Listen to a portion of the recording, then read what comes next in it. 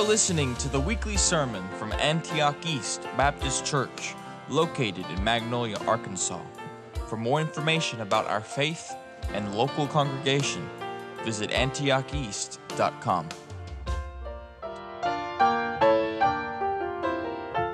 I was called to preach at the age of 14, became full-time pastor at the age of 18 before I ever went to college or seminary. Now, granted, it was their fault for calling an 18-year-old boy to pastor.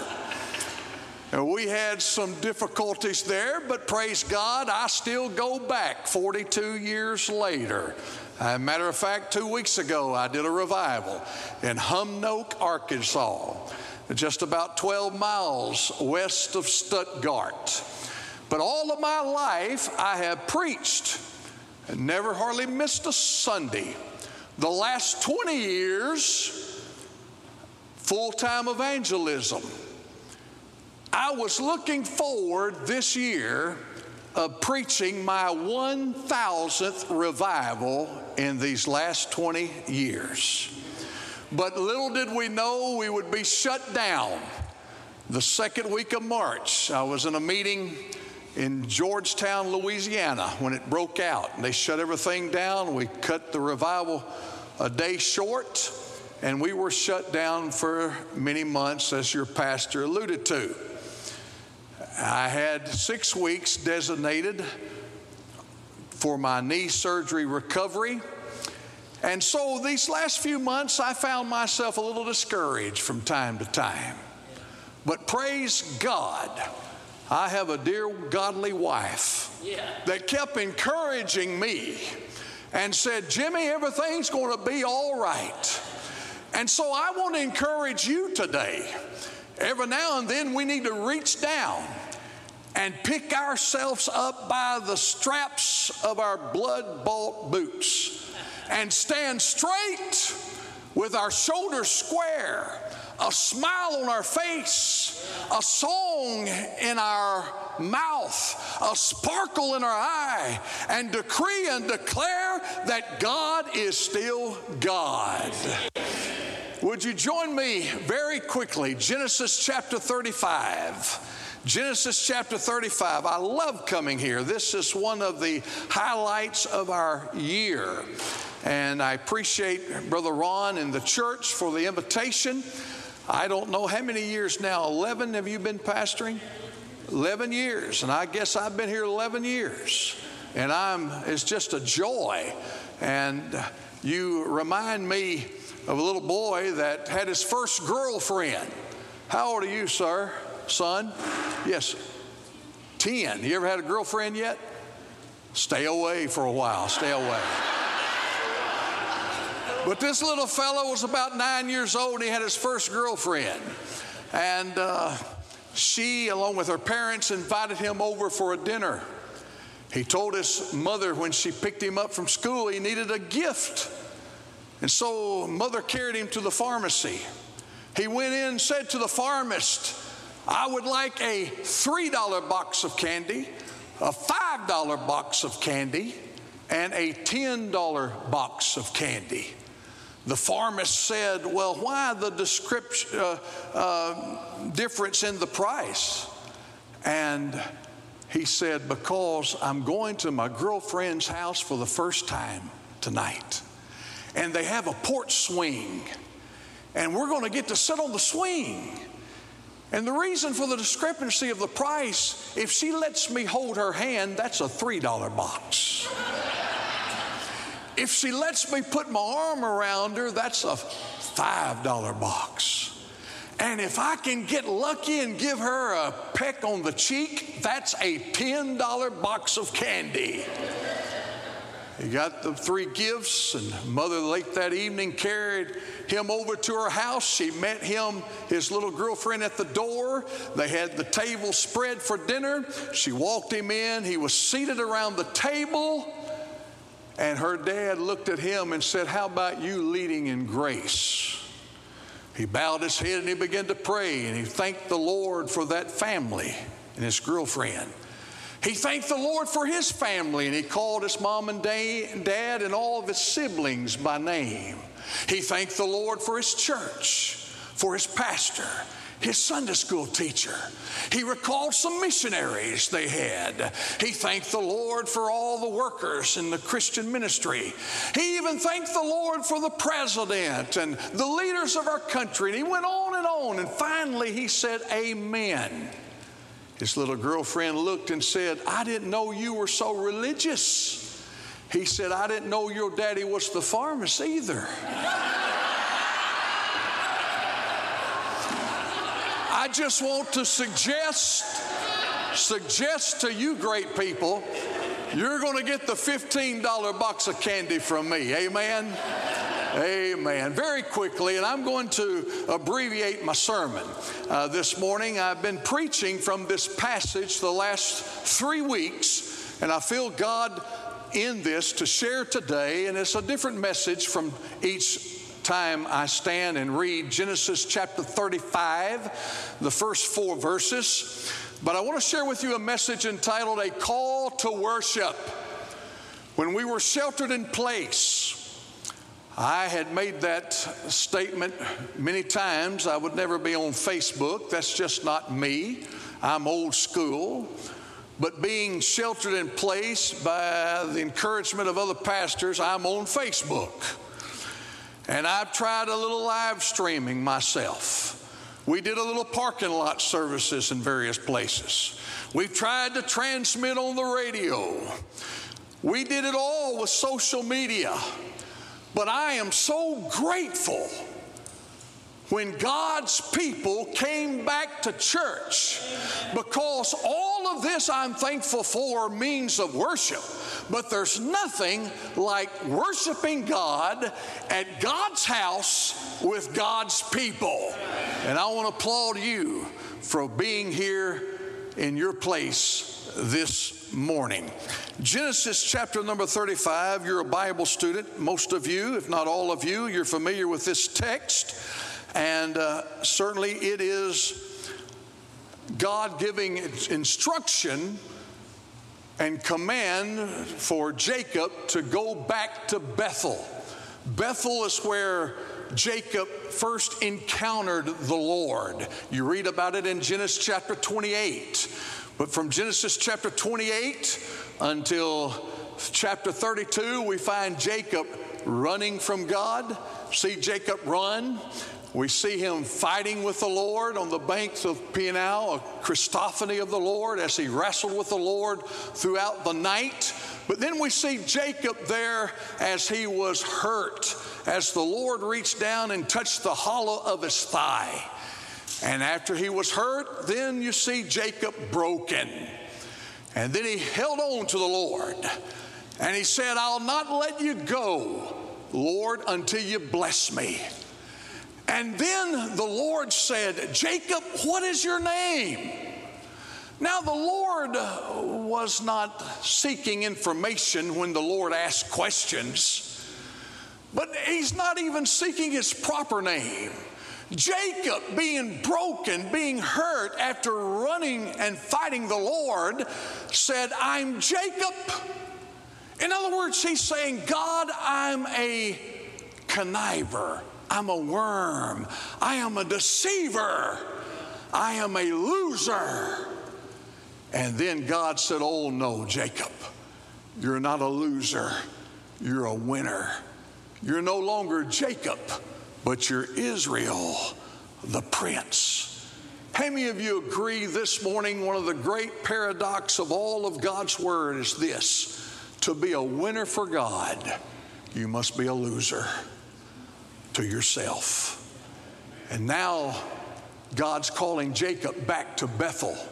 Bethel is where he encountered the Lord as he had the dream and the ladder was into heaven, angels ascending and descending. And when he was awoken out of his dream, he said, this is the place, the Lord has met me here. And he commemorated it with a stone. God's calling him back. I want to give you 3 thoughts that I lift from here. We're not going to dwell long on the first two, but I want to conclude on the latter part. But let's read the scripture together. You have a copy of God's Word. We appreciate it being on the screen as well. I'm reading from the King James. And God said unto Jacob, Arise, go up to Bethel and dwell there.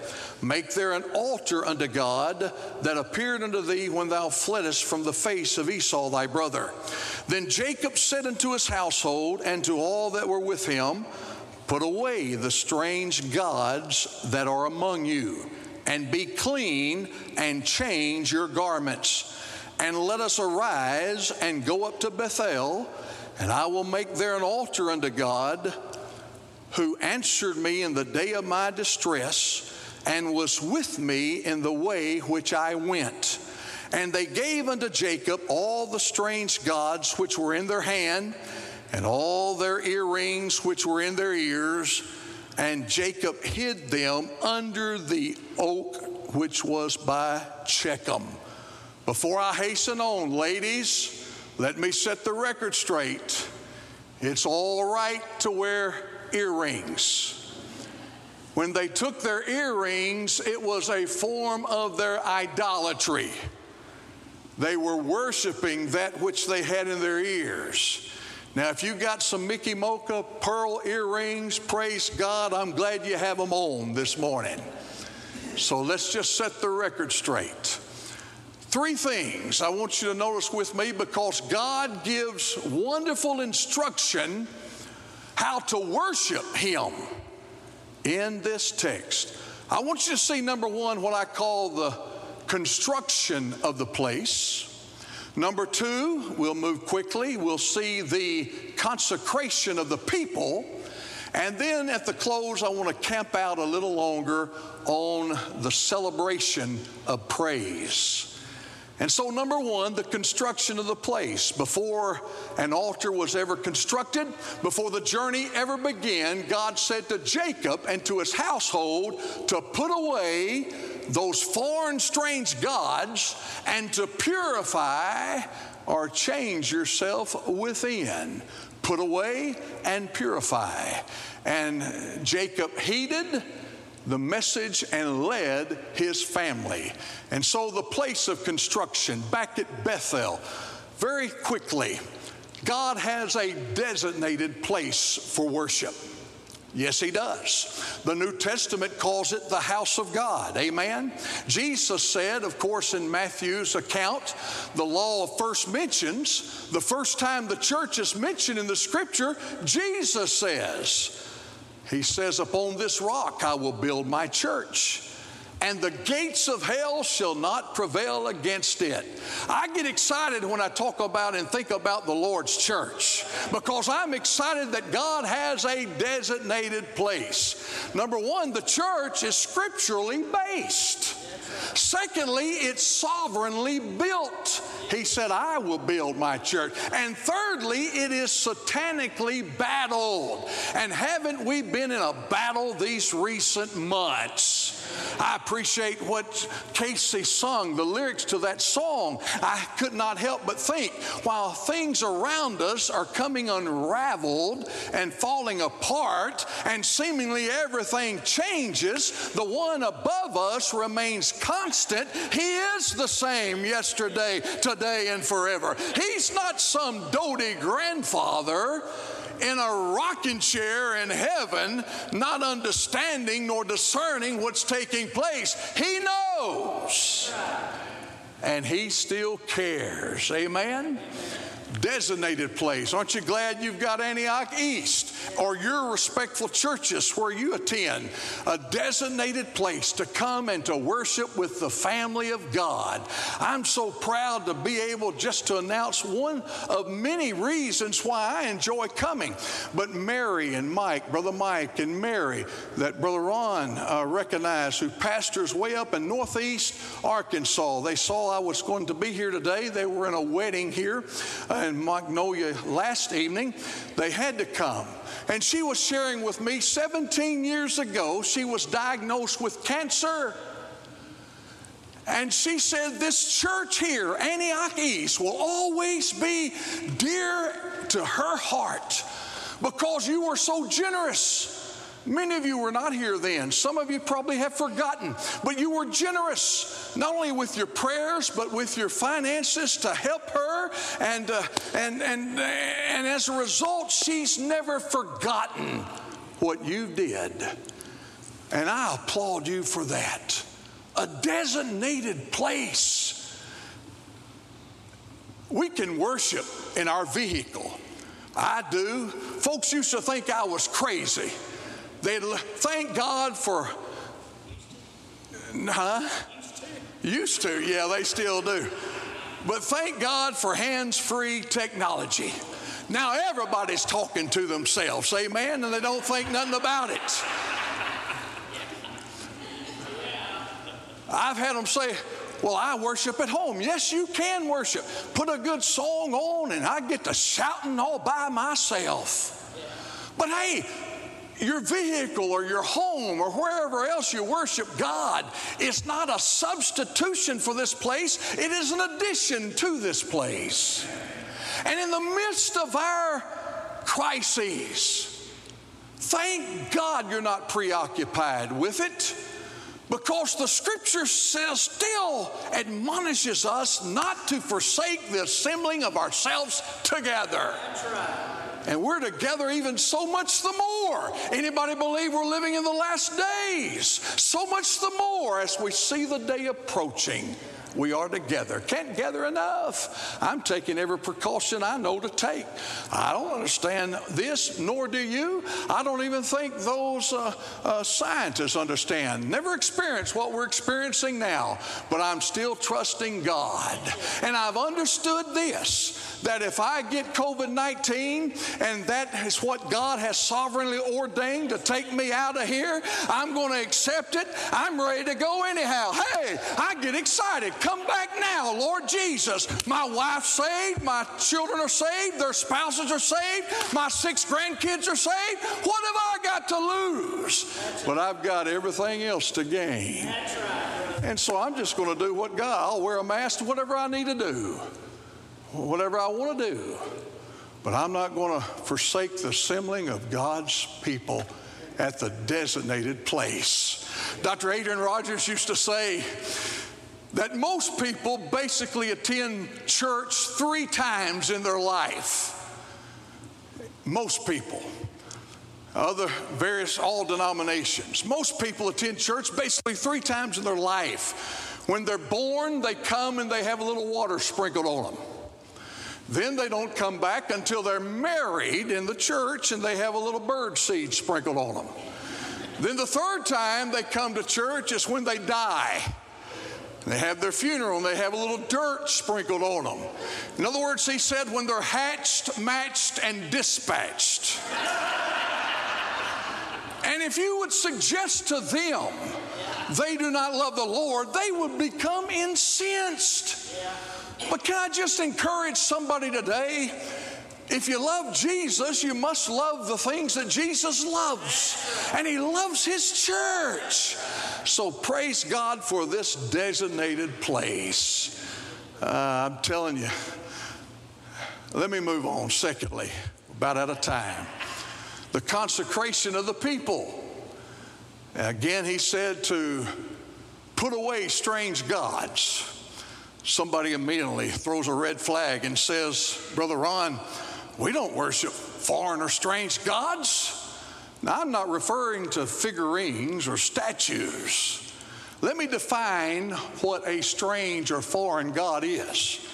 Anything that takes precedence over the Lord Jesus Christ or priority in our life is a strange god.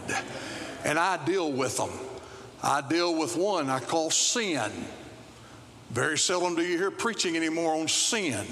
I deal with sin. Sometimes sin becomes a foreign god in my life. I deal, number 2, with self. Anybody deal with self? Self-indulgence, self-gratitude, gratification. Record yourself and see how many sentences you say begin with the personal pronoun I. Being from Texas, I'm originally from Arkansas. Cowboys, of course, back in the day was my team. way back in the day, under Landry and Coach Landry.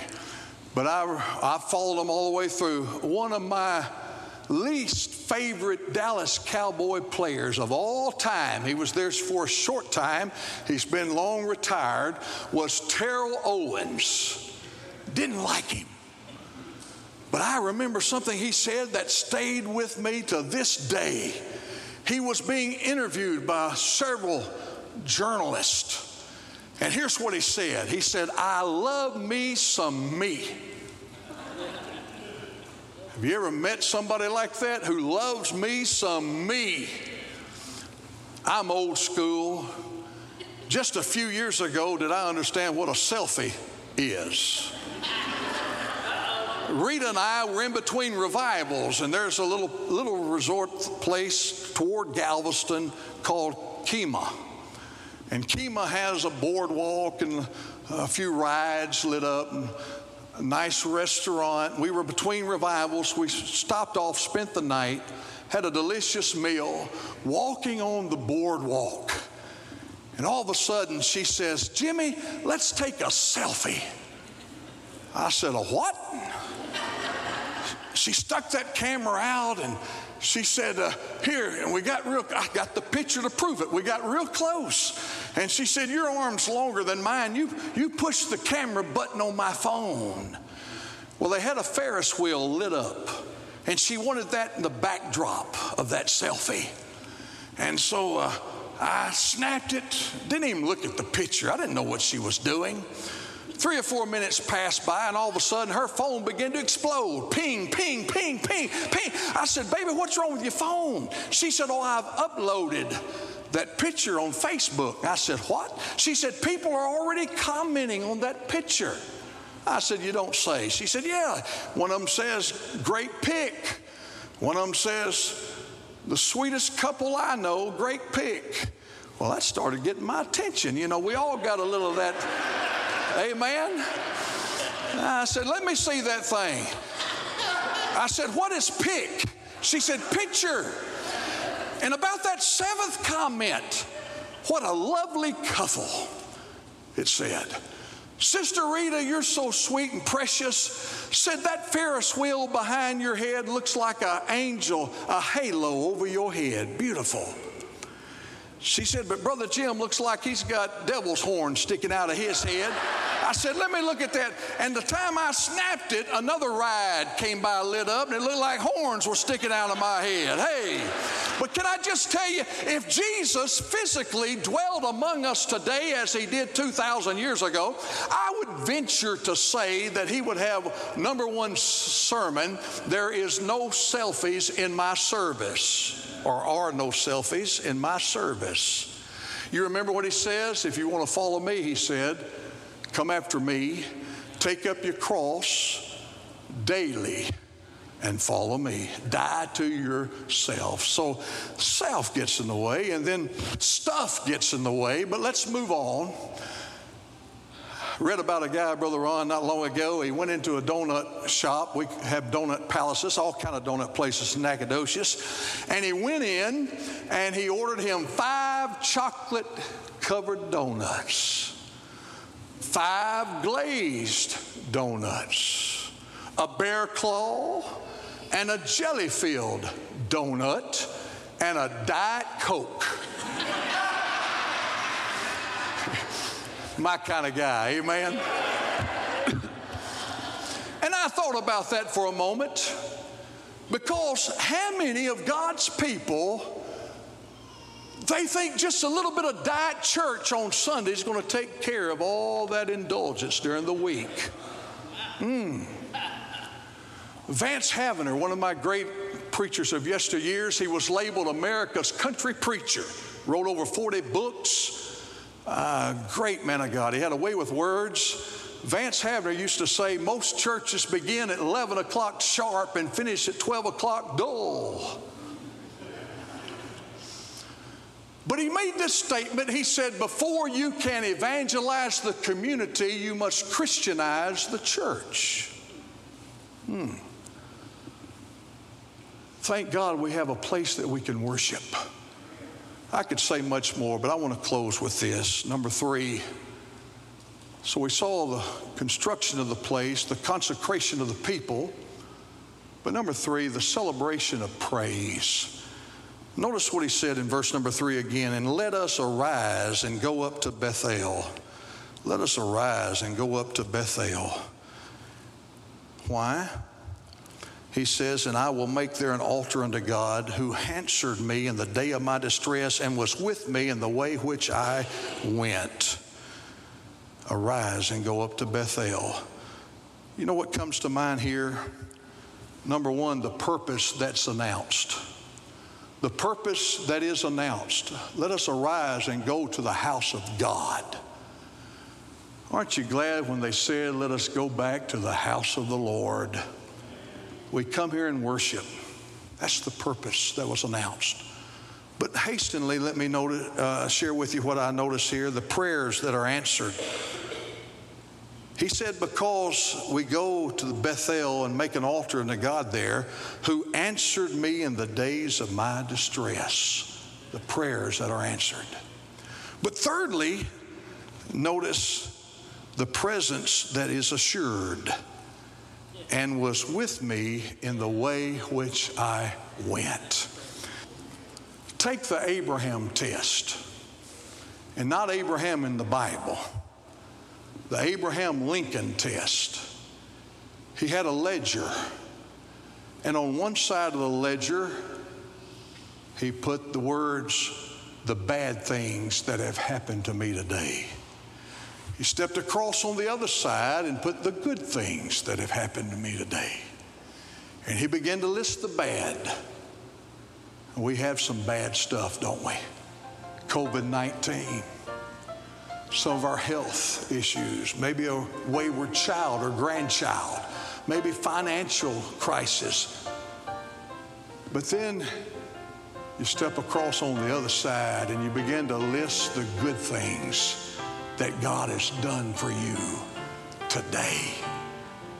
And the good insurmountably outweighs the bad.